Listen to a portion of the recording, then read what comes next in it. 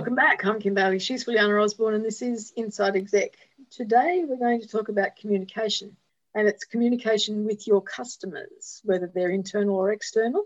It comes from some experiences I've had in the last 2 or 3 months, and they seem to be repetition of experiences that I've had previously in other industries, in other situations, and it's about the way you communicate to your customers when they're in a process of yours. Bottom line, I have to say, and I've said it before, is that, and you would know it yourselves if you put yourself in the position of being a customer or a client, you don't care what the organisation's process is. You don't care what slang words, what jargon they use. You want a result. You want what you want, and you don't care how they do it. All you need to know is what you need to do to fit into that process. And it's not about you understanding the process. It's not about the process being explained to you. It's just how do you fit in that process and what do you need to do. The prime example, I will have to say, comes from the real estate industry at the present time in terms of rental accommodation. I would have to hazard a guess and say that for as many estate agents groups there are out there, there is a process, and they're all different. Some are marginally different, some are very different, and every single one that you go to expects you to know their process, understand their forms, understand their timeline, all of those things. From a customer point of view, I don't care. I don't care what your process is. I don't care what you have to do or how you have to do it. I just want the end result, and I just want to know what I have to do to get to that point. Solve my problem for me. And so many organisations will move away from real estate and just say in general, because I can make a blanket statement and say that too many organisations rely on automatic email responses. They don't read them. They don't go through the process themselves to see that it works or to see how it happens. Now, I, on a semi-regular basis, get an email that says, the subject line says, "Dear First Name Fix." Now, first name fix is a phrase in HTML where the email takes the first name of that client contact from their details in a database. So something has gone wrong in the system where it's not picking up the name. And now I know that. But someone who doesn't know that that's the case will look at that email and say, don't they even know my name? Can't they even write to me in English in a civil manner? Think about an interaction with a customer being 100 points. Every time you don't meet their expectations, you're losing points. And so when you get to about 80 points, they're going to start to say, I don't want to deal with this person. I don't want to deal with this organisation. I'm not going to proceed. And in fact, I did that yesterday. I withdrew something yesterday because I thought, no. God, yeah. It's too hard. You're not listening to me. You're not focused on all of this automatic. I'm not interested in doing business with you.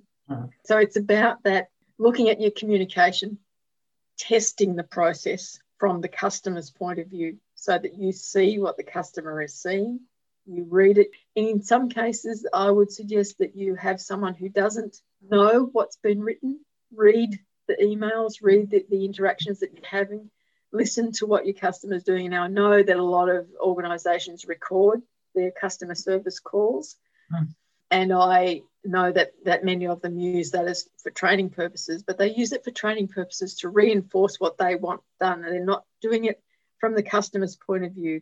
Very often they're not hearing what the customer is saying. It's more about, well, you should have said this. It's about following the script rather than listening to what the points that the customer was making that could be developed into a better script if that's the case. So it's about having someone independent or yourself looking with an independent mind. Don't read between the lines. If you wrote the email that's going out as the autoresponder, don't read what you think you wrote. Read what's on the screen out loud so you hear what's actually on the screen rather than fill in the blanks for what you wanted to say but maybe didn't get the wording right. And that will give you a better indication of how someone else is actually seeing it and reading it and hearing it. I better let you have a word. One of the when do customer satisfaction surveys, a very, very important point comes out often is make it easy for me to do business with you. And what we just heard is that's not making it easy. That's making it difficult. It's giving the impression I don't care about you and I care more about my process and about you following it, even though I can't even explain it to you, etc. So making it easy does not mean don't have a process in place. On the contrary, have a process in place. Do not bother the customer with it. Just make it very easy to follow, short, sharp, and from customer perspective. Behind the scene, what you need to do in your organization is a different matter. Another point is if you're looking at the customer is how much to communicate and how. Let's take current situation and whether you're pro-Australia Post or anti-Australia Post is quite irrelevant. However, they did warn that they're going to have very, very high volumes in December and to put your deliveries in earlier. And now they gave statistics in the new year to say, yeah, what we guessed was right and it's gone up by 20% in the last whatever years. So in that sense, that communication was important. It was important to say, I know a few people may have, the critics said, well, why don't you put on more people? Why don't you? They've done a lot of that. And I think they demonstrated they've done a lot of that. But to me, it's the communication piece that I want to flag, and that they did say there might be delays and what their new expected timeline will be. The same thing happened over all orders and buying. A lot of people end up doing things differently because of the last 12 months. For example, home improvements and furniture and all of that. A lot of furniture come from offshore. Again, that communication is not what you have to do and how and my process and then I have to order it, and don't talk about that. We don't care. What we care about is that you're now saying it used to be up to 14 days. Now I don't have any spare stock in the warehouse or in country, and this has happened overseas. So now the best estimate is 3 months or whatever it is. I'm making it up. But I think that communication is important. And the reason is we already know it's manufactured overseas. Similarly, if we think you can have Australian made, is that faster? Again, I want to know that to give me choices. And in that example, it might and it might not. It might be, again, the stock is run out because people are spending their money that way. So it's good to know that, but don't burden me with you have to order it, then it has to go through this step, this step, this step. But be honest and that about expectation. The important part in that is that, yes, you can communicate reasons, but you're communicating reasons, not process. Yes, and from customer perspective, not yours. Yes.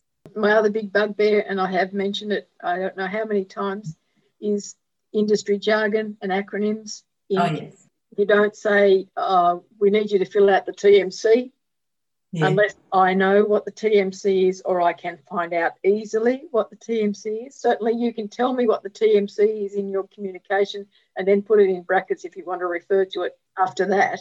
Just because you understand it and it's easy and that's what you call it and how you refer to it doesn't mean that I know or I care. Yeah. So think as a customer. You really do have to take yourself out of the process, take yourself out of the role you're in, look at it from the customer's point of view and follow the process itself from the customer's point of view. Be independent about the review of any communication that you're looking at and make sure that it still portrays the message and the action that you want them to take in a simple, pleasant format. Yeah. All right. I think I can get off my high horse now. But it's very valid though. And in terms of customer-client communications, it does have to be continuous review. You do have to look at it all of the time. You do have to take the good with the bad.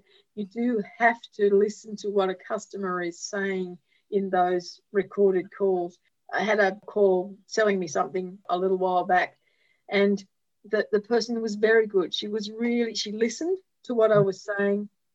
and she answered some of the questions that I was almost thinking about. She answered. So, her training to that point had been excellent. And at the end of it, I said, look, I appreciate the time that you've taken, and I know this is being recorded, so I want you to understand that although I'm not going ahead, it's not because of anything you've said or haven't said. You've answered all my questions, even the ones that I was only thinking about that I didn't ask. I said, I simply don't need the product at this point in time, but I want you to know that you're good at what you're doing. Don't stop what you're doing. I know it's hard to do it, to do the cold calls and try and sell something over the phone, but you should know, and people listening to this recording should know, that you're good at it and the script works. The script is good. On this occasion, I simply don't need it, but I listened because I wanted to be able to say this at the end of the exercise. Well, I got a reaction that I completely didn't expect. She burst into tears. She said, I've never had anyone tell me I'm good at this. So again, it's so important. So again, what I want to highlight is that if you are recording these calls and you are using them for training purposes, tell the people they're good. If they're good, if they're following the script, if they're doing all of the things that you've trained them to do, tell them that, because someone has to, and it's not always going to be, and probably not very often going to be, the person on the other end of the phone that you've got on the recording. Yeah. So good and bad. Customer communications, I think we've covered it for today. I'm Kim Bailey. She's Fuliana Osborne, and this is Inside Exec.